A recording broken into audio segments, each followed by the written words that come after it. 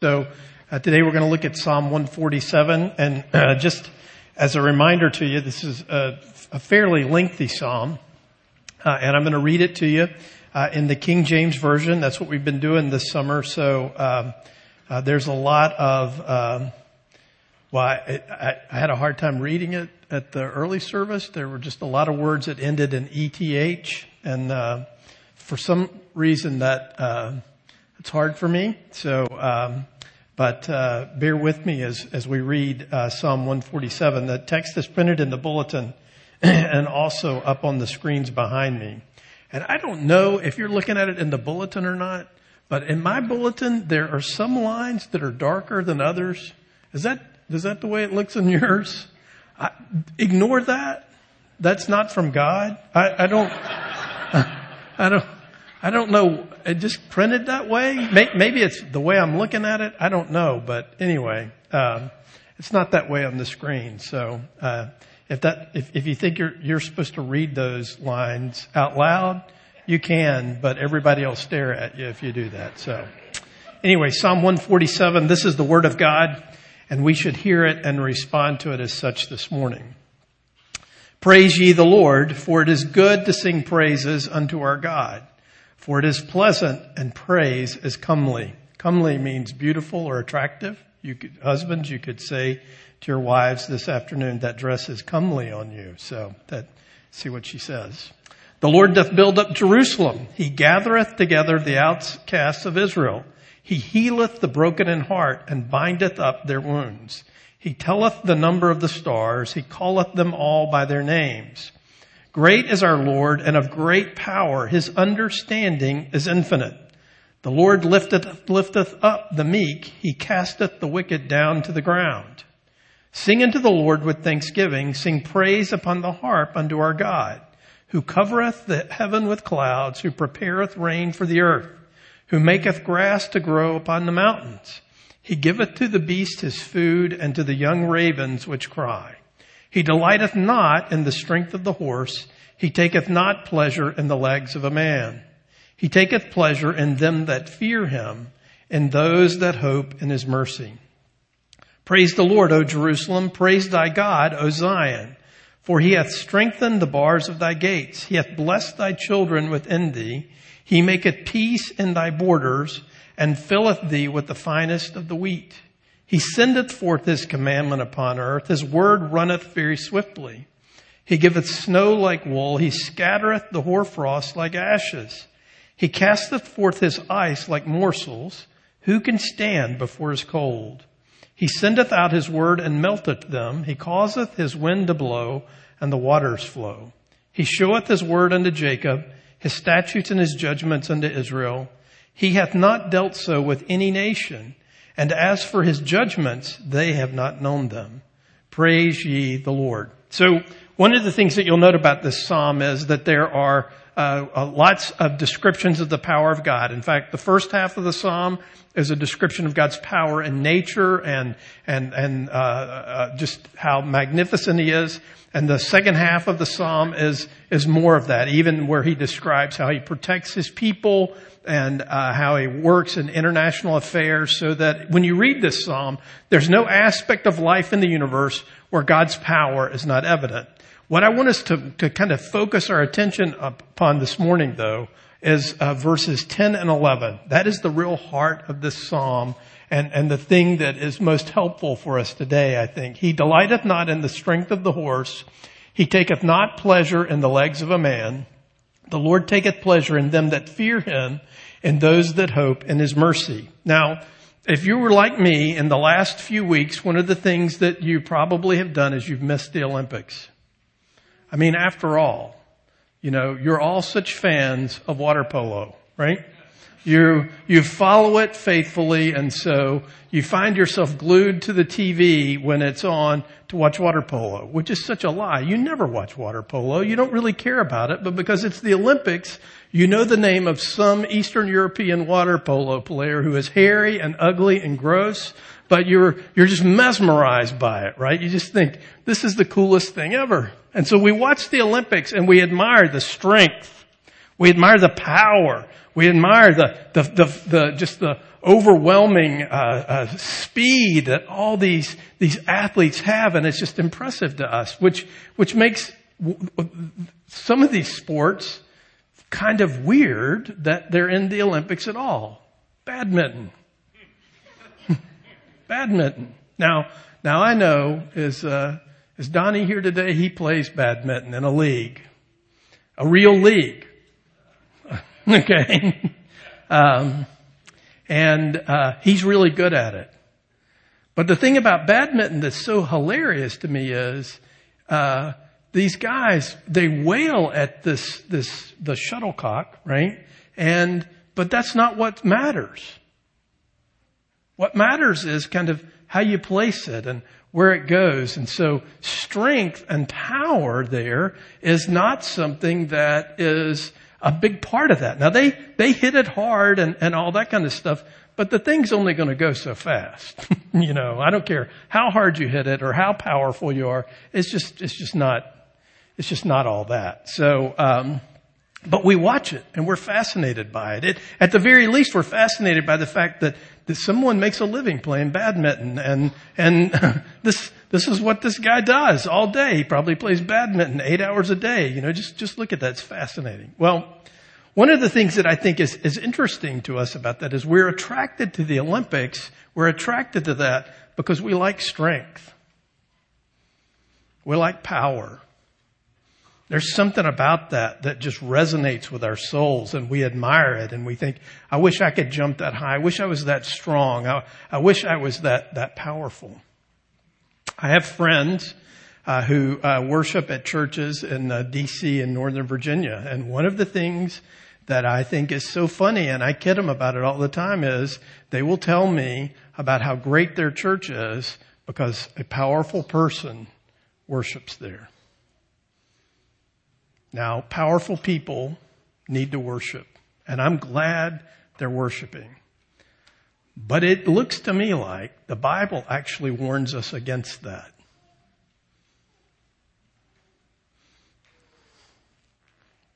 Right?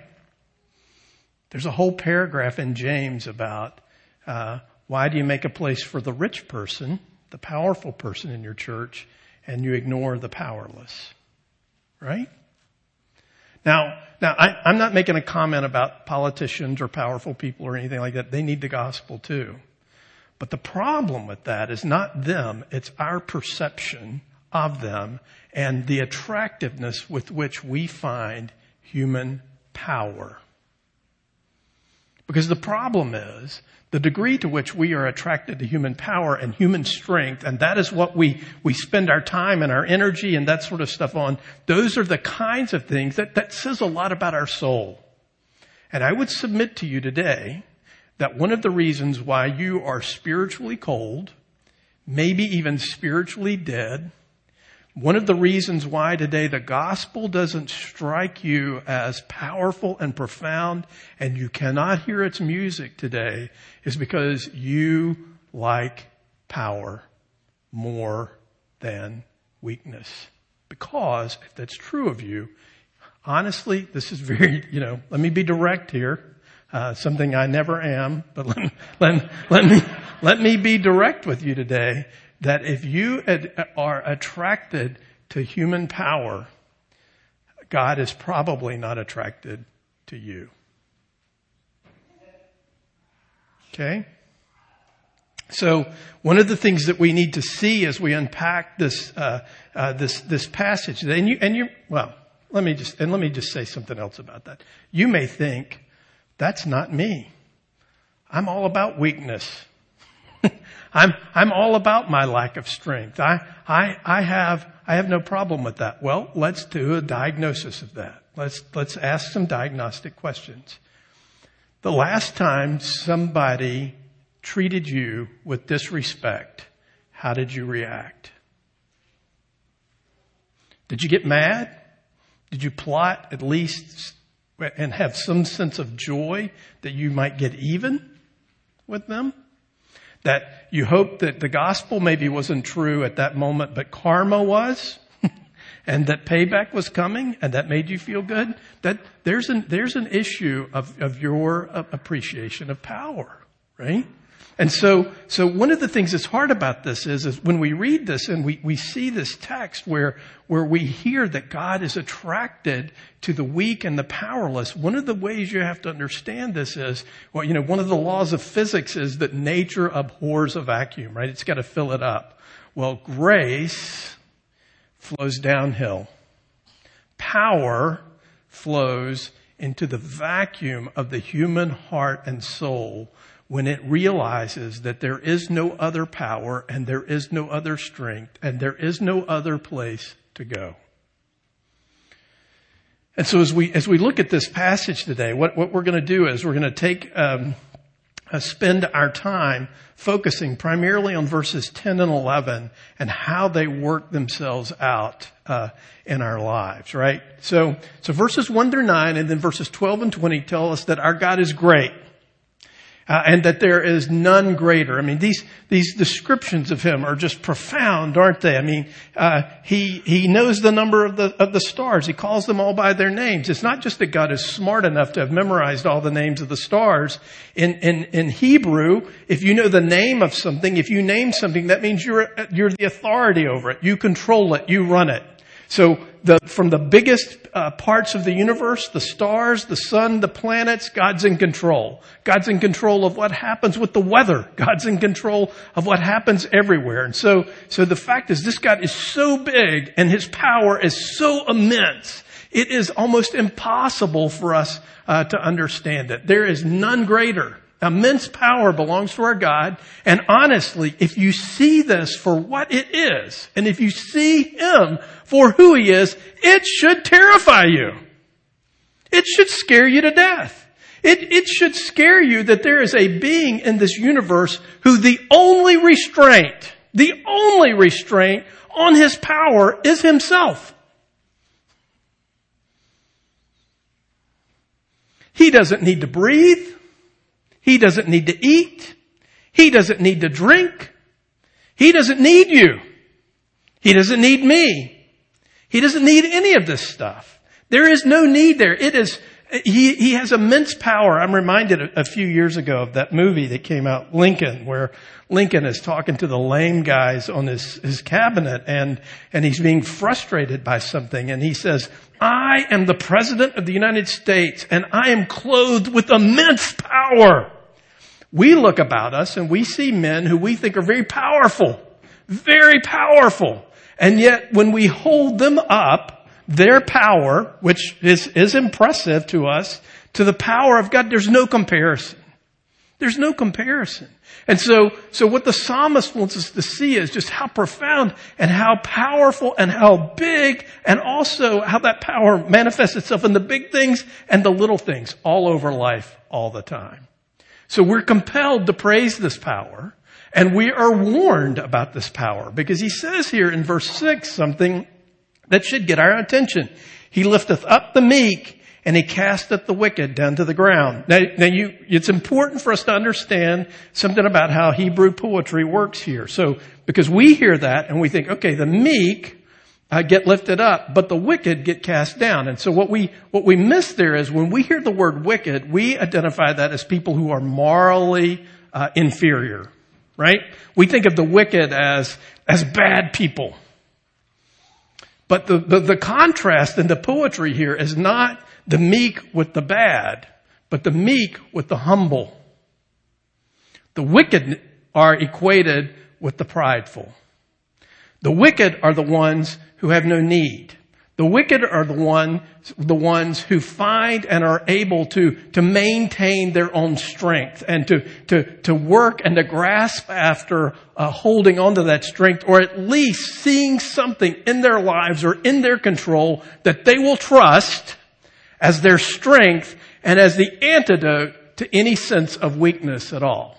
So if this God who is this powerful and who is mindful of the meek and casts down the wicked, the prideful, right?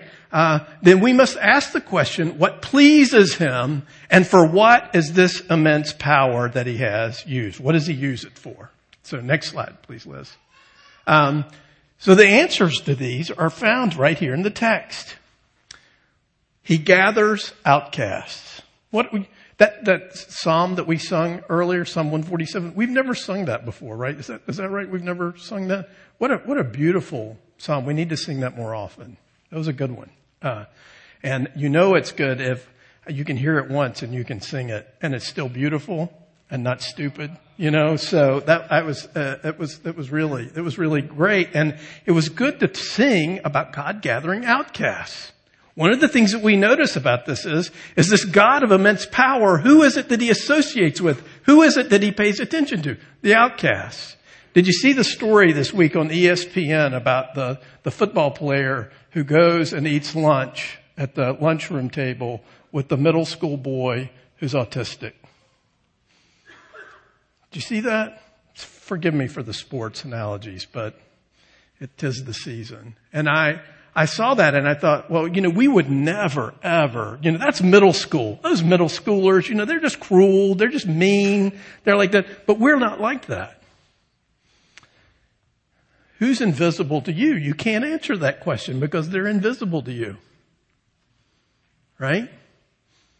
Who is it that you avoid because they're too needy or too weak or make you uncomfortable, right? This God gathers the outcasts.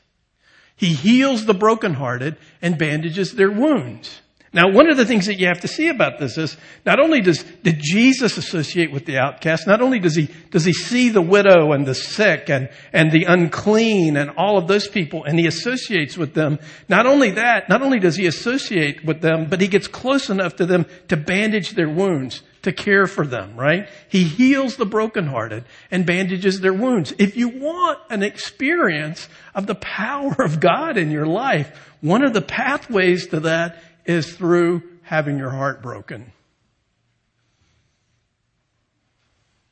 We spend a lot of time and energy making sure that can't happen.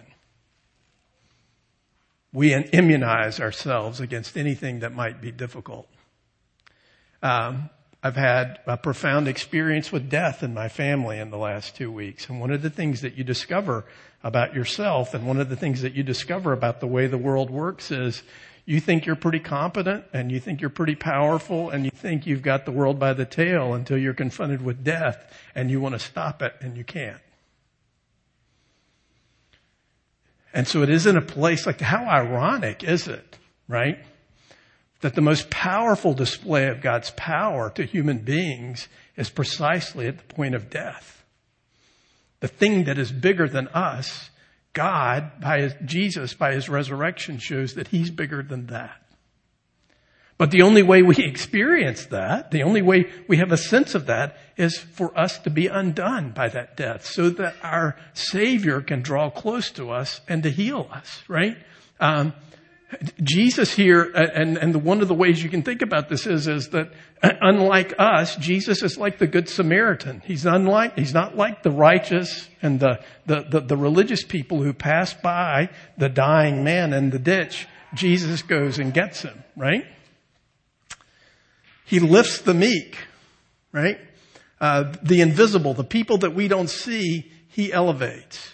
He cares for his people. Now we hear that and we think, well, of course he cares for his people. But one of the things that you have to see about his people, one of the things you have to see about the nation of Israel is they're all the time thinking they're great.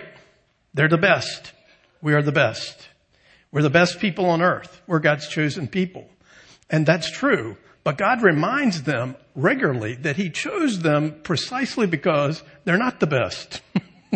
That they were small, that they were weak. In fact, he compares them to a baby who is discarded and thrown out on the garbage heap that he came along down the street one day and found and nurtured.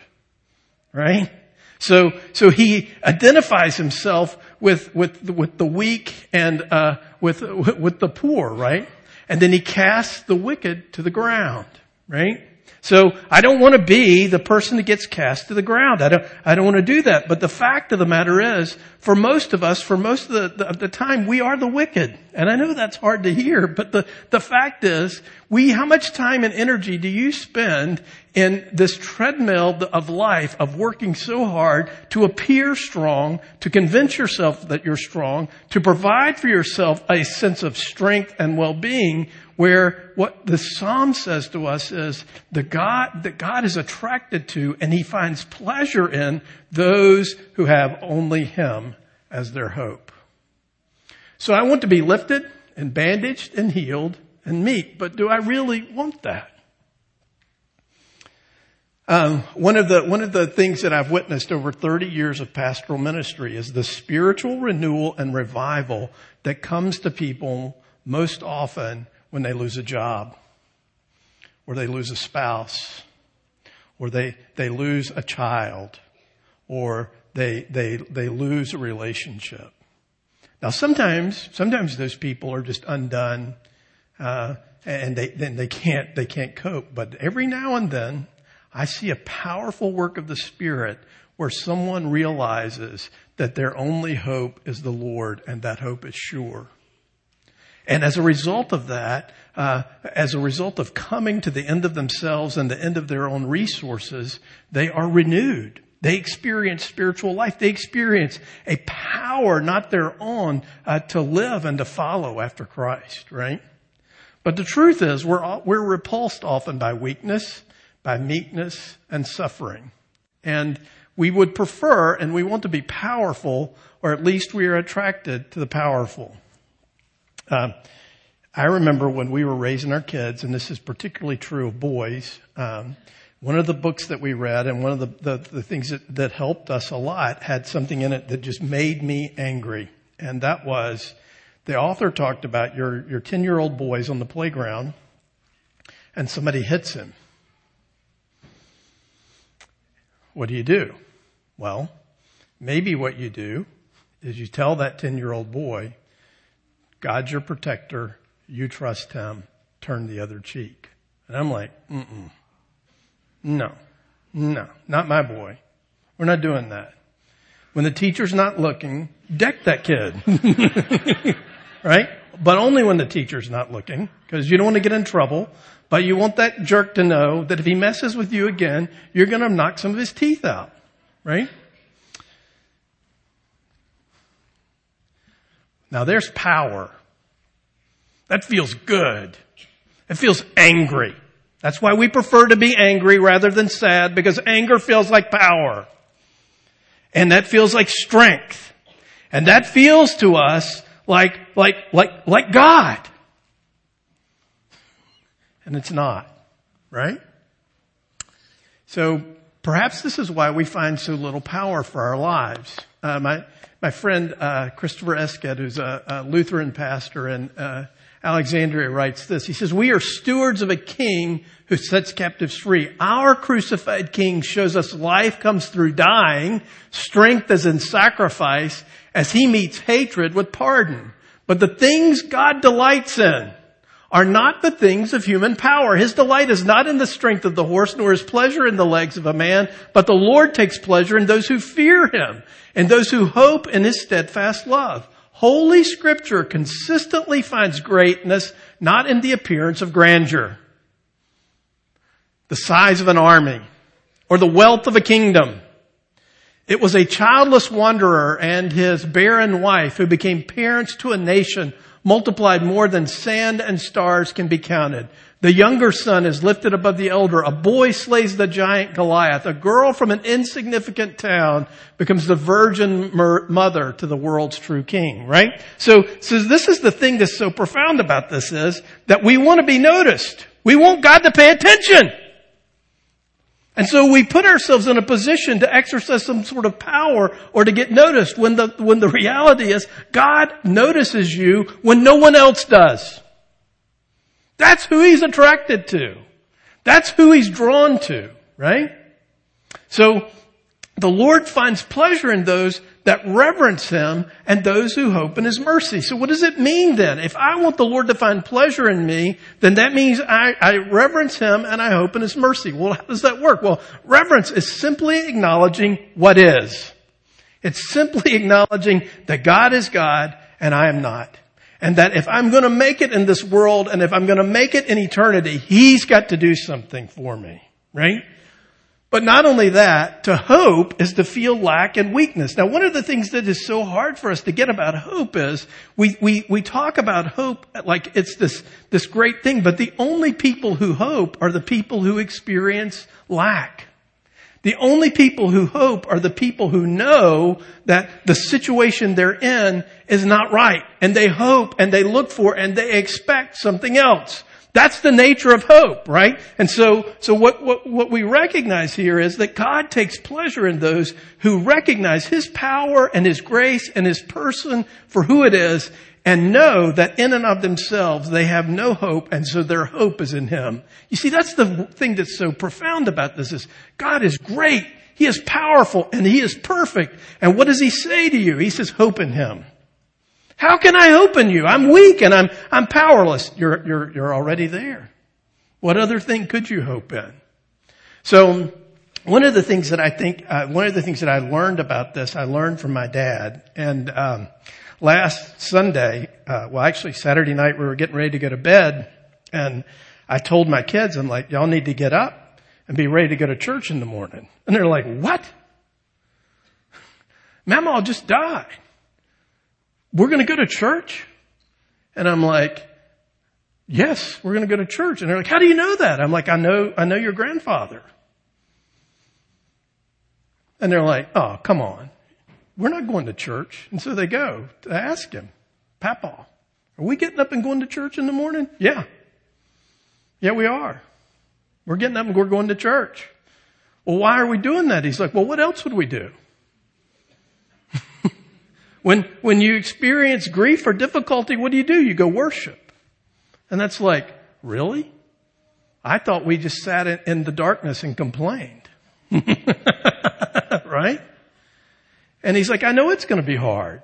And I know people are going to look at us. And I know people are going to say things to us that are dumb. And I know all that. I know all that. But you know what? God is great. Jesus is our hope, and we're going to go worship.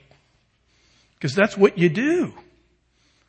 And so they were like, all right, I guess that's what we're going to do. And they did it. So, and I did, fortunately he's able to get them up and out the door to church much better than Marty and I can. So, yeah. So to reverence is to acknowledge what is, and to hope is to feel lack and weakness. That is one of the things that you see, and one of the things that is wonderful about worship is that's all you have to have is a sense of God is bigger than I am, and I need Him. There's no other place for me to place my hope. Now, it's not that God takes no pleasure in the strength of the horse or the legs of a man. He did make them after all, right? Now, I thought about this, I've seen a lot of men's legs in this church. Seen a lot of guys in shorts. And I've thought, is there any man's legs in this church in which I take pleasure? Right? Right? Absolutely not. I can tell you that right now. So you can rest easy on that. But the fact is, God takes pleasure in men's legs because He made them. And God takes pleasure in the strength of the horse. After all, He made it. Well, what is the point then of this? Well, God's not displeased with horses' strengths and human legs. He is displeased with those who hope in their horses and their legs. He's displeased with people who put their hope in missiles or in makeup, in tanks or tans, in bombs or bodybuilding. God takes no pleasure in corporate efficiency or balanced budgets or welfare systems or new vaccines or education or eloquence or artistic excellence or legal processes, when these things are the treasure in which we hope or the achievement in which we boast. Why? Because when we put our hope in horses and legs get the glory and not God. And what's even worse than that for you is you're lost. You're lost. So God takes no pleasure in those things if those are the things which crowd him out of your life, if those are the things in which you will entrust yourself, if those are the things which you will lay hold of. And trust me, probably no time in human history has any group of people like Americans in 2016 had more stuff to trust in other than God.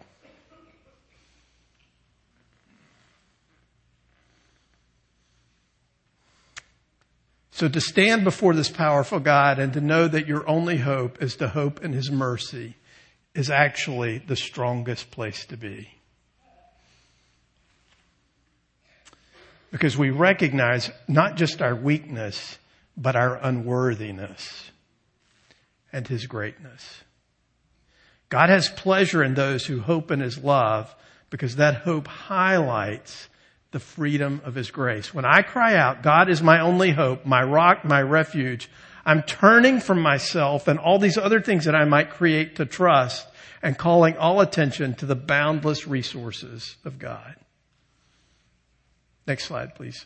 So the cross is the place where we see this most clearly. You see, what happens there is that this all-powerful God, who is the only restraint on his power is himself, takes upon himself the righteous judgment for not just your brokenness and not just your ailments or that sort of stuff, your actual rebellion against him.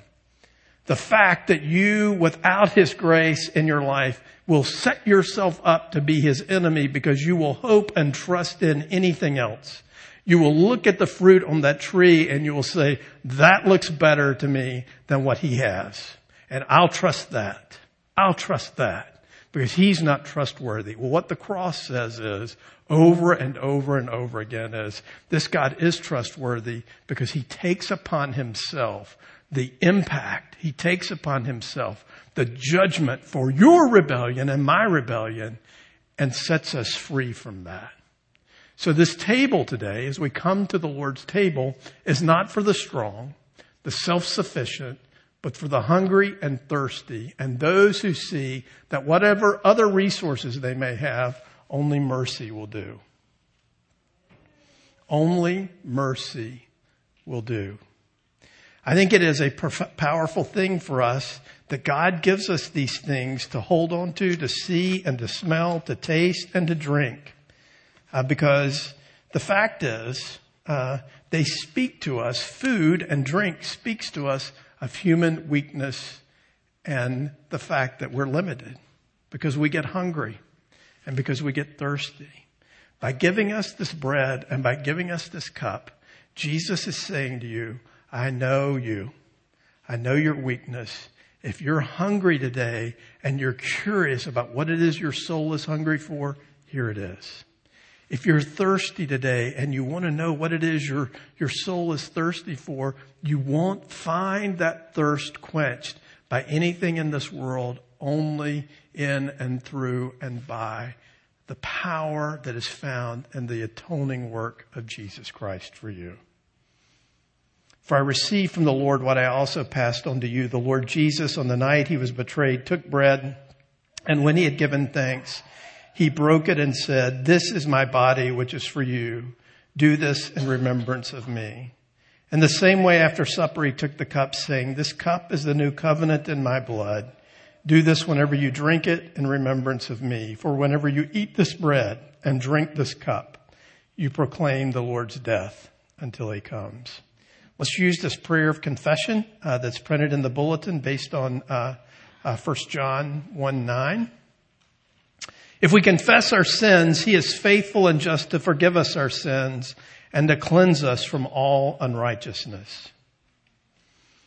Almighty God, our Creator and Redeemer, you love your church and you have saved us by your grace. You have clothed us in the righteousness of your Son.